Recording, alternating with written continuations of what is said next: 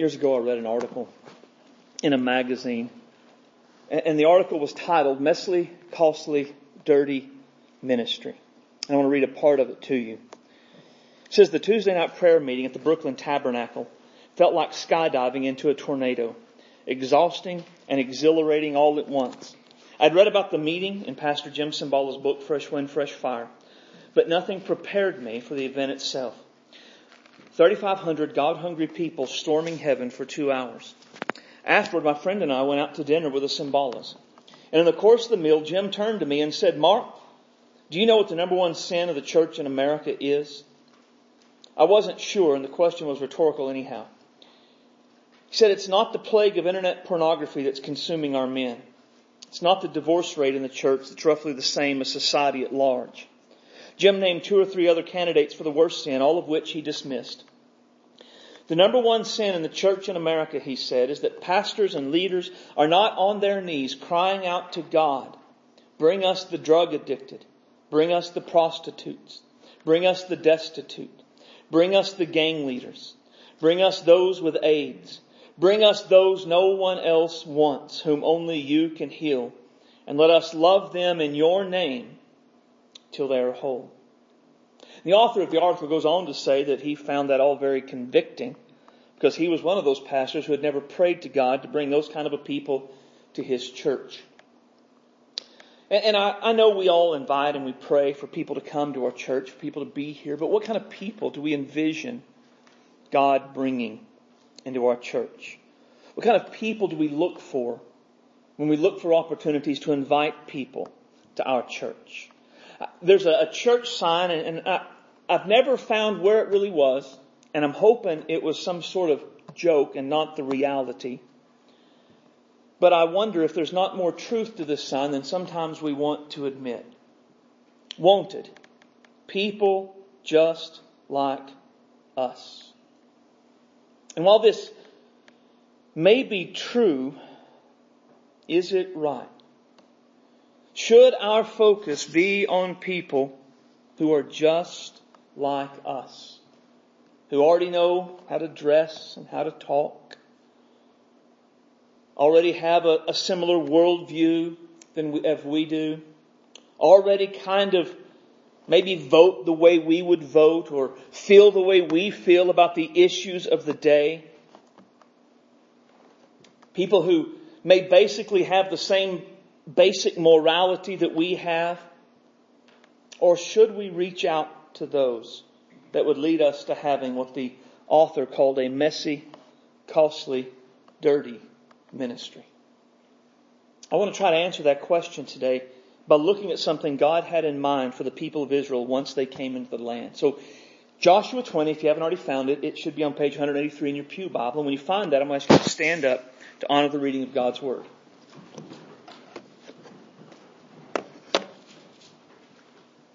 Joshua 20, I'm going to read the whole chapter. And the Lord also spake to Joshua, saying, Speak to the children of Israel, saying, Appoint out for you cities of refuge, whereof I spake unto you by the hand of Moses, that the slayer that killeth any person unawares and unwittingly may flee thither, and they shall be your refuge from the avenger of blood. And when he that doth flee into one of these cities shall come and stand at the entering of the gate of the city, shall declare his cause to the ears of the elders of that city, they shall take him into the city unto him, and give him a place that he may dwell among them. And if the avenger of blood pursue after him, then they shall not deliver the slayer up into his hand, because he smote his neighbor unwittingly, and hated him not beforetime. And he shall dwell in that city until he stand before the congregation for judgment, and until the death of the high priest that shall be in those days. Then shall the slayer return, and come into his own city, and into his own house, and into the city from whence he fled. And they appointed Kadesh in Galilee, Naphtali in Shechem, in the mount Ephraim, and Kirjath Arba, which is in Hebron, the mount of Judah. And on the other side of Jordan, by Jericho, eastward, they assigned Bezer in the wilderness upon the plain of the tribe of Reuben, Ramoth in Gilead out of the tribe of Gad, Golan in Bashan out of the tribe of Manasseh. These were the cities appointed for the children of Israel, and for the stranger that sojourneth among them, that whosoever killeth any person at unawares might flee thither and not die by the hand of the avenger of the blood, till he stood before the congregation. Let's pray. Our Father, we love you today. You are great and awesome and worthy of our praise and worthy of our devotion. We gather this morning with a desire to hear from your word. Our time now, Lord, is for you. As we come, make us to have open ears and open hearts, ready to receive what you have for us to learn, the lesson of these cities of refuge, what they mean for us all these years later as a church. Help us, Father, to understand, Lord, how we can be this and what we can do. Lord, to understand your heart really is for the messy, costly, dirty people in the world around us. And let our hearts beat like yours do for them and for their salvation. Guide in this time and help us to lay aside any cares of life we may have brought in. Help us to not be distracted by anything that's beeping or bopping or clamoring for our attention at this time, but just to be present with you in this moment, in this time. And let your word and your spirit work together to strengthen us if we need strengthening, to encourage us if we need encouraging, to challenge us if we need challenging, to convict us if we need convicting, to save us if we need saving, and to restore us if we need restoring. You know what needs to be done in our hearts and our lives. Do it today. Do it in the name of Jesus. Do it through the power of the Spirit. Do it for your glory, we ask. Amen. You may be seated. Part of the allotment of the land was for what is called cities of refuge. And the cities of refuge were part of God's gracious provision for the people of the time, but they do foreshadow something greater. So we want to understand the purpose for the cities of refuge. Right? So it writes down here that the slayer that killeth any person unawares and unwittingly may flee to the city of refuge from the avenger of the blood. So the culture of the time, typically the way justice was kind of meted out upon people, was if someone was killed by another person, then what would happen is the family of the person killed would get together and they would have kind of a family meeting, and they would choose a member of their family to be the avenger of the blood of their family that was shed.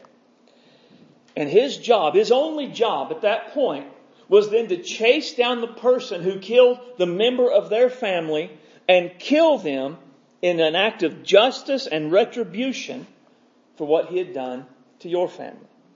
This sort of primitive justice was normal for the culture of the day. But there was an obvious problem that could be potential for this kind of justice that would cause a blood feud to start. So think about it this way. What happens if I'm elected as the avenger of the blood of my family and my job is to go kill Scott? But when Scott killed the person in my family, it was an accident. He didn't plan to. It was just things happened and the guy died as a result. Well, then I go and I kill Scott to avenge the blood of my family. Well, now the Watsons are feeling greatly violated because it was an unjust killing. So now they're going to convene their own family meeting and they're going to elect an avenger of the blood to come and kill me because what I did was unjust. Well, then once their avenger kills me, my family's going to come back together again. And you see how this would start a spiral out of control where there is just a Hatfield and McCoy type feud going on all the time. Well, a part of God's solution to this sort of justice and this sort of vicious cycle of a blood feud were the cities of refuge. The cities of refuge were for those who killed someone unintentionally and without premeditation. And they could flee to the city of refuge and be spared from the avenger of the blood. So what would happen is if the person kills someone accidentally, right? Again, unintentionally, without premeditation, immediately he flees to the nearest city of refuge. He goes to the city of refuge. He knocks on the gate. The elders come out to meet him. He tells him, I have killed someone accidentally, unpremeditated. And they would bring him into the city and they would give him refuge.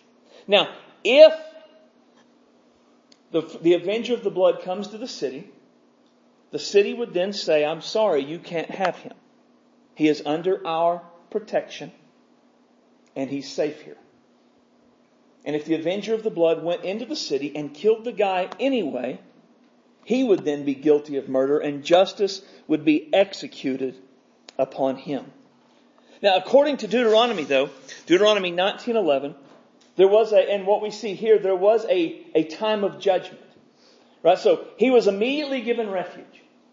And then there was a day appointed in which he would stand before the elders of the city and before an appointed council, and he would plead his case.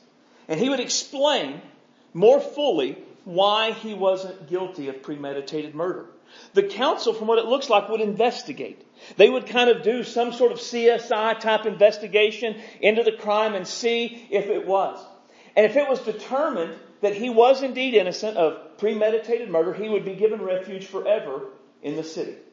If, on the other hand, it was determined, no, he's lying to us, he's trying to take advantage of the system, and he is guilty of premeditated murder, they would either send for the avenger of the blood if he was not already at the city, or if he was already there, they would just be like, here you go, do what you got to do.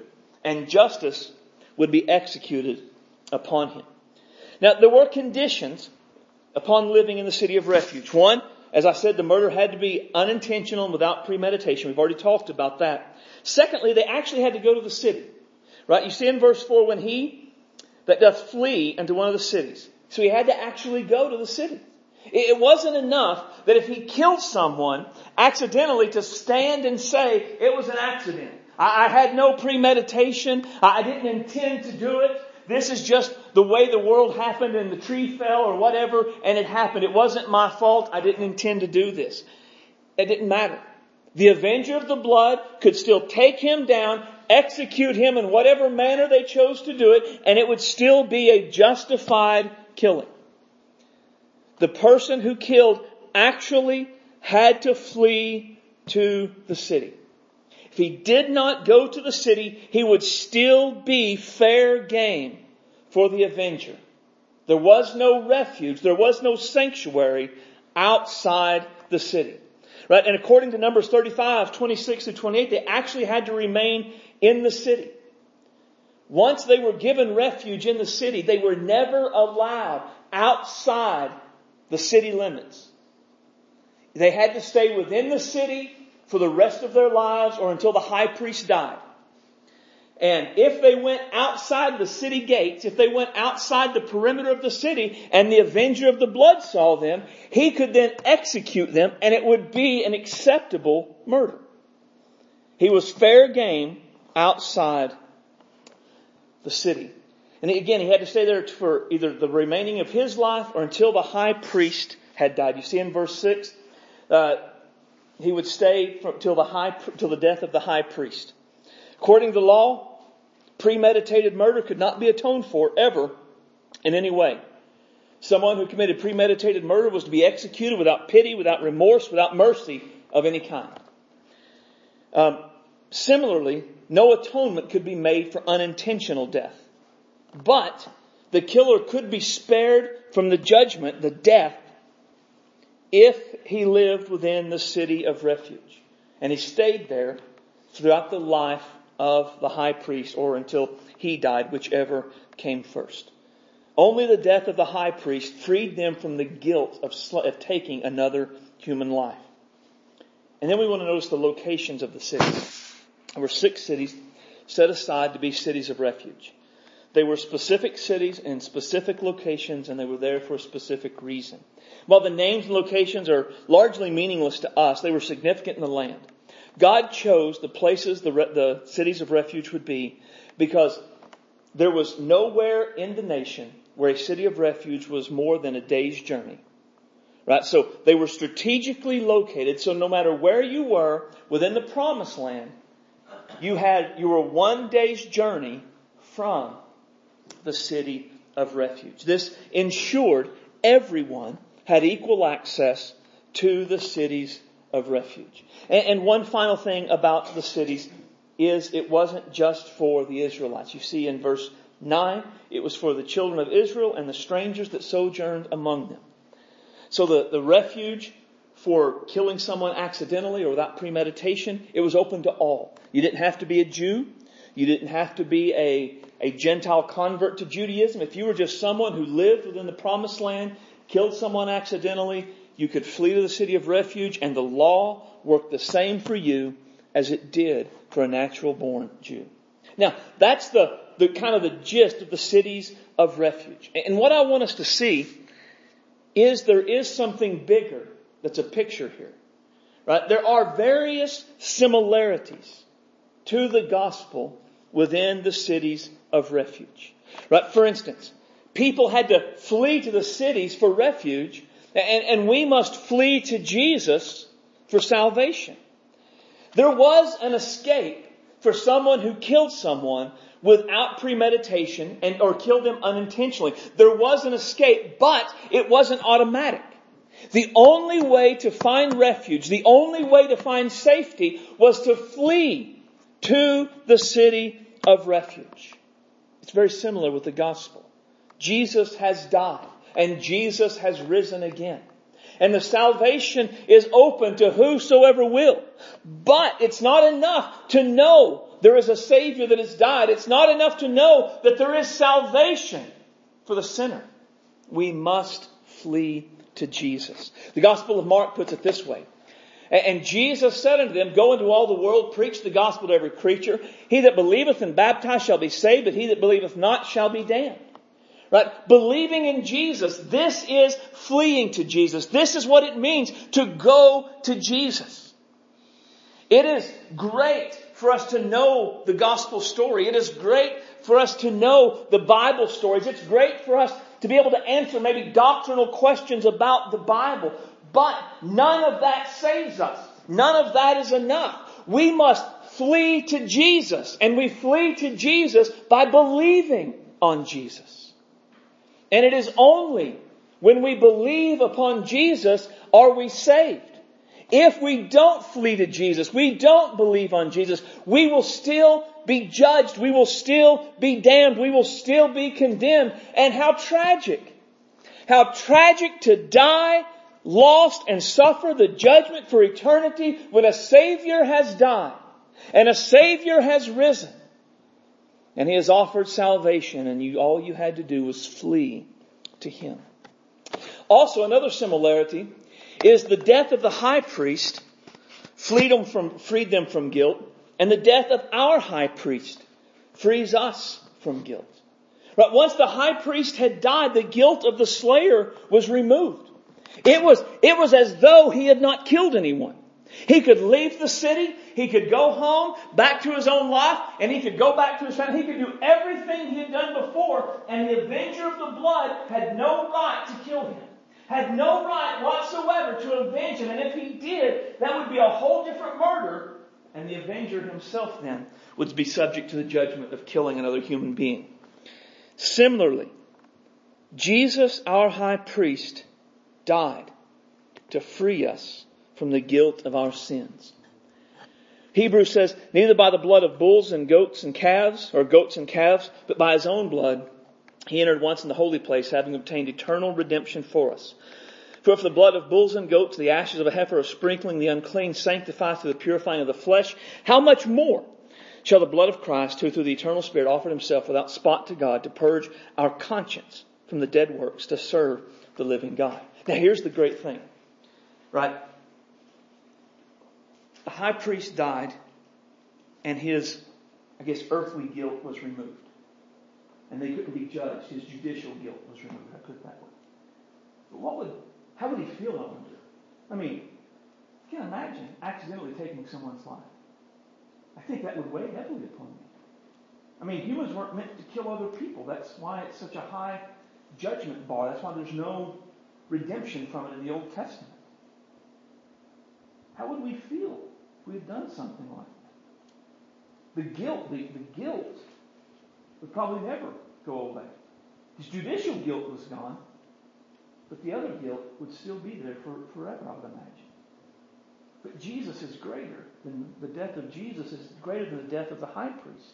See, the death of the goats and the bulls, the old sacrificial system, all it could do was sort of remove the judicial guilt for sin. But Jesus offered Himself to do something more. not just remove our judicial guilt. That's been done. There is no condemnation for us in Christ Jesus. Our judicial guilt for our sins is gone, never to be brought back. But we remember, don't we? I do. I remember what I was like. I remember what I did. I remember who I was. And at times that weighs me down. At times that is a load I have to bear. I can't stand it. But Jesus is greater than the high priest of the Old Testament. His death not only removes the judicial guilt, His death also is able to remove the other guilt that we have. He says He can purge our conscience. Imagine there being no guilt over your past. Oh, looking and saying, someone saying, I remember you. I know that you did that. And rather than just being brought down low by it, just going, that's true. Thank you, Jesus. That's not who I am anymore. I mean, it's gone. The guilt for our past, the guilt for our sins has been taken away. Not just our judicial guilt, but the guilt that weighs on our conscience. Jesus, His blood does something better than what the high priest did. His blood does something better than what the blood of the bulls and the goats could do. His blood not only removes our judicial guilt, but it removes the guilt in our conscience. All of this is available through Christ to those who would flee to Jesus for refuge. Another way the gospel and the cities of refuge are similar. The city of refuge were for everyone. And the gospel is for everyone. As we saw in verse 9, the city of refuge weren't just for the Israelites. Anyone living in the land who happened to kill someone accidentally and without premeditation was welcome to flee to those cities. In the same way, the gospel is for all people. Probably the most familiar verse in all of the Bible. For God so loved the world, He gave His only begotten Son, that whosoever believeth in Him should not perish, but have everlasting life. Whosoever will. That's who the gospel's for. What about that person? Whosoever will. What about people who live there? Whosoever will. What about people who did that? Whosoever will. The gospel is for everyone. Any person who will turn to Jesus can and will be saved. The gospel is for everyone. This is something that should be amazing to us. I mean, think about it. The gospel, the church, began in Jerusalem in 33, 34 AD. But it wasn't just for the Jews who lived in Jerusalem at that time. Because God is not a tribal God. Jesus is not a regional deity. The church gave their lives to take the gospel to the ends of the earth, that every language and tribe and nation and tongue could know the gospel, could know Jesus and be saved. To the point that the gospel traveled from Jerusalem, where there was 120 people or so. And it traveled from there until one day in Guymon, Oklahoma, somebody traveled in here with the gospel message for the very first time. And then the gospel was planted and churches grew and we came to know Christ. I am glad the gospel is for everyone, because that means whosoever will includes me. Another way the gospel is, or the city's refuge is similar to the gospel, is a city was near everywhere. Right? There was a city of refuge, a day's journey from everywhere in Israel. Everyone had equal access. Everyone had the opportunity to go there. In the same way, Jesus is close to all. For whosoever shall call upon the name of the Lord shall be saved. Think about that. A person can be saved. They can believe in Jesus and they can call on Jesus and they can be saved. But what if they don't understand the inspiration and the authority of Scripture? If they call upon Jesus, they will be saved. But what if they're living in this kind of a lifestyle? Do they need to clean themselves up first? Whoever calls on the name of the Lord shall be saved. What if there's this or what if there's that? I mean, you just think about it. Jesus is right there. No one has to clean themselves up. That they don't have to try to get everything lined out in their lives. They don't have to work it out and so they are perfect and clean and pure and ready and then they can come to Jesus. No, He's right there. He's so close that any person, anywhere, can simply call upon the name of the Lord and they will be saved. He is near everyone, everywhere, all the time. And anyone who calls on the name of the Lord will be saved. And then another way, the final way, cities of refuge are like the gospel. It's that both were God's idea. You see in verse 1 and 2 that it was God who told Moses about the cities of refuge. It was God who told Moses where to put the cities of refuge. Everything about the cities of refuge were all God's idea. In the same way, the gospel comes from the heart and the mind of God and was always God's idea. Peter says, "For as much as you know that you are not redeemed with corruptible things, as silver and gold from your vain conversation, received by tradition from your fathers, but with the precious blood of Christ, as of a lamb without blemish and without spot, who verily was foreordained for the foundation of the world, but was manifest in these last times for you." Just some things that aren't necessarily pertaining to this particular aspect. We were not redeemed by corruptible things. And I like that it uses silver and gold. That's the most valuable things in the world today. And what we were redeemed by is far, infinitely more valuable than that. We weren't redeemed by the traditions we received from those who have come before us. Instead, we were redeemed by the precious blood of Christ, a lamb without spot and blemish. And I know we know this, but just there should always be a time in our lives, a regular, I'm not going to say every day, but regularly, we just think about what Jesus went through for us. Right? He didn't redeem us by just blessing. Be blessed. He didn't redeem us by living a good life. He didn't redeem us by doing miracles.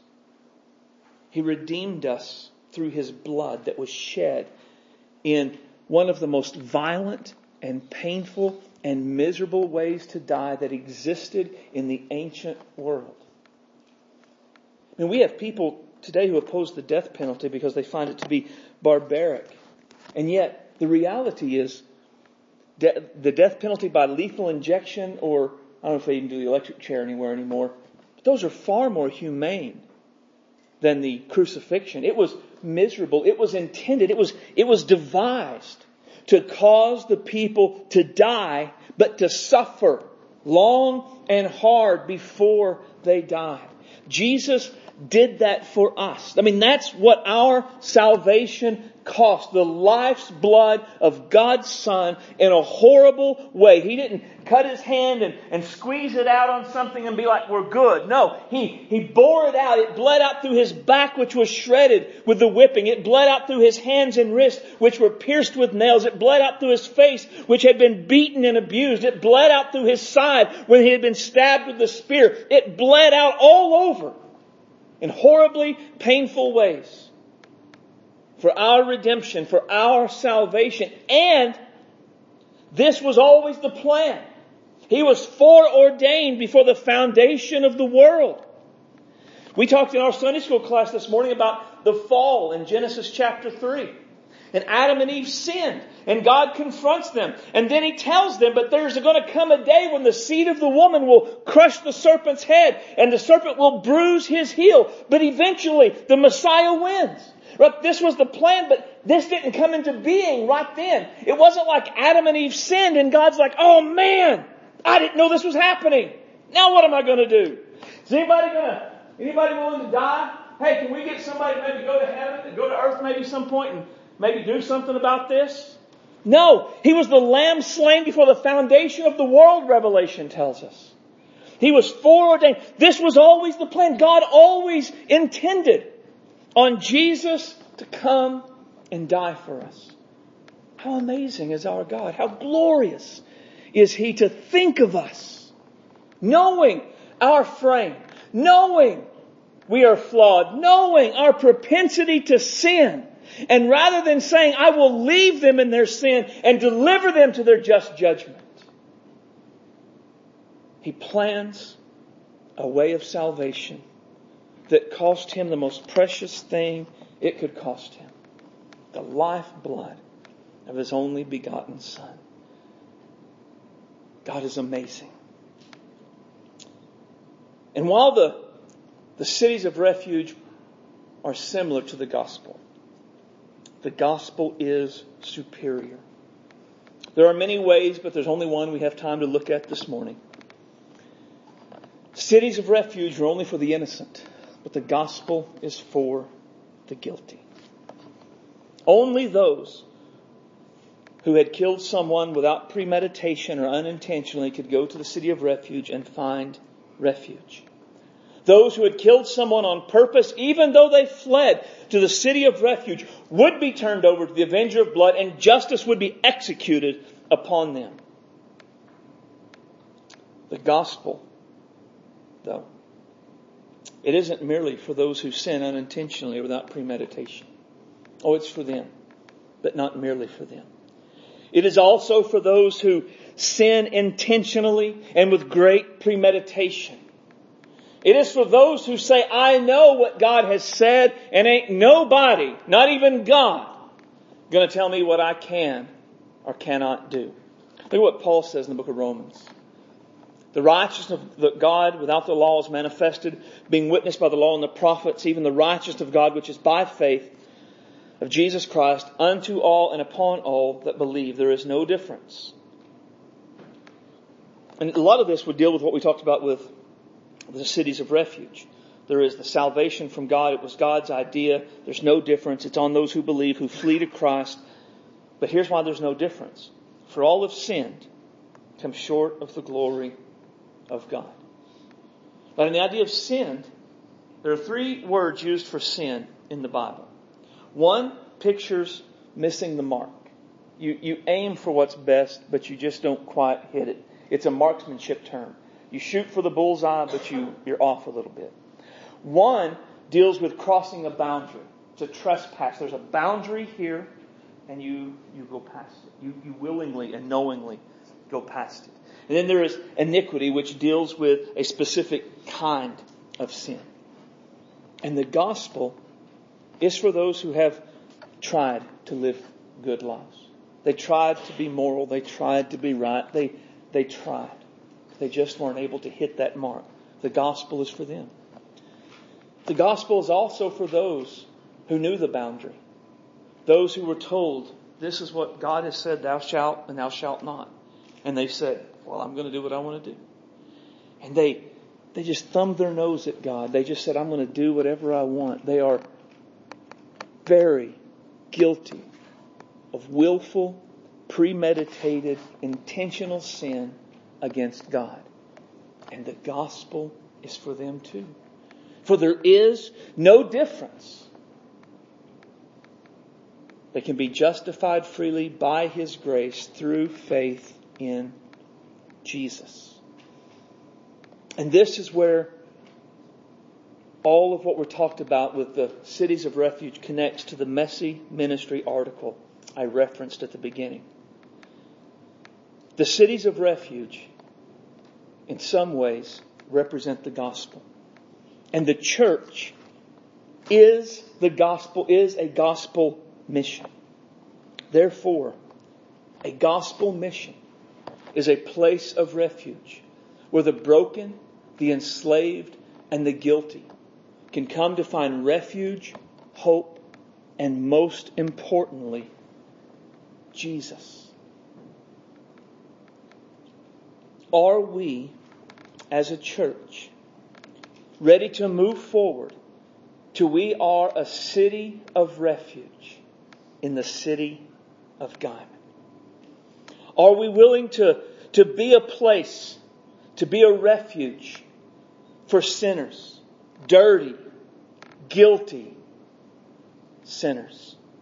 Are we ready to be a place where these dirty, guilty sinners can come and they can find refuge, they can find hope, and most importantly, they can find Jesus?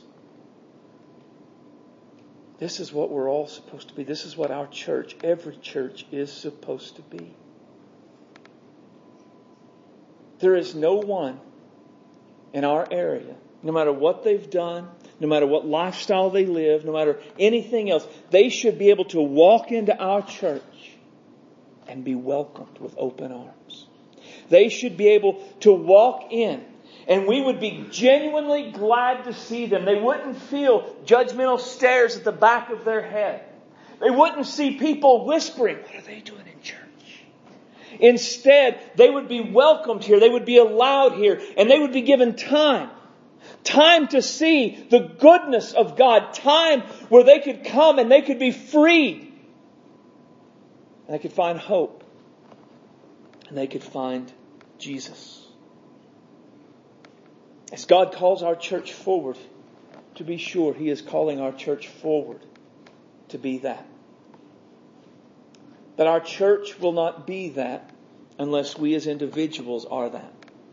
And there is a balance. Now, I will say this, and I don't have time for this, but I'm going to say it anyway. You have to strike a balance, right? Sinners sin. That's what they do. It's who they are. So they should be welcomed, and they should be accepted, and they should be allowed to have the time they need to see their need for Christ and be saved. For very few people ever come to Christ the very first time they hear the gospel. I didn't. Did you? So they have to be given time, which means they're going to sin in the process. They're going to say inappropriate things. They're going to do inappropriate things. They're going to leave here and go do sinner things. And on the one hand, we have to be willing to accept that. We have to say, sinners sin. They need Jesus.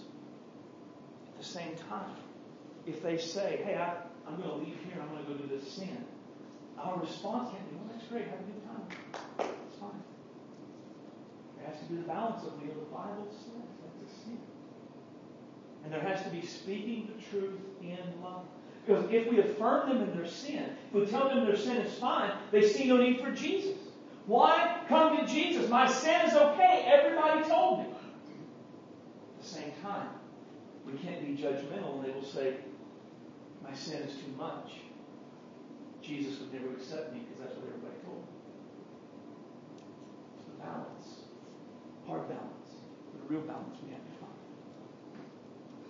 Our church will only be this, a gospel mission, where the place of refuge, where the broken, enslaved, and guilty can come to find refuge, hope, and most importantly, Jesus.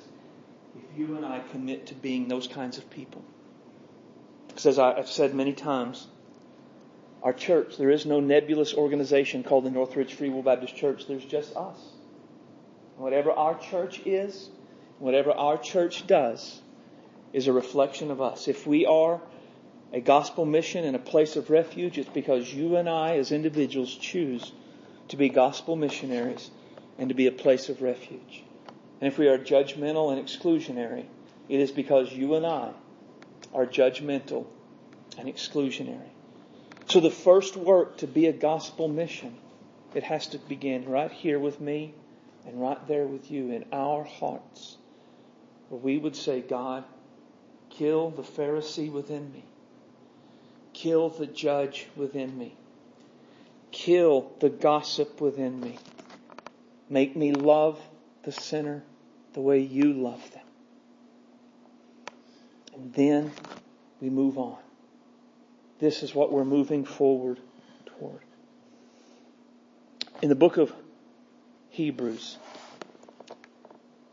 it says that we who have fled for refuge, we lay hold of the hope that is set before us, which hope we have as an anchor for the soul, both sure and steadfast, which entereth to within the veil.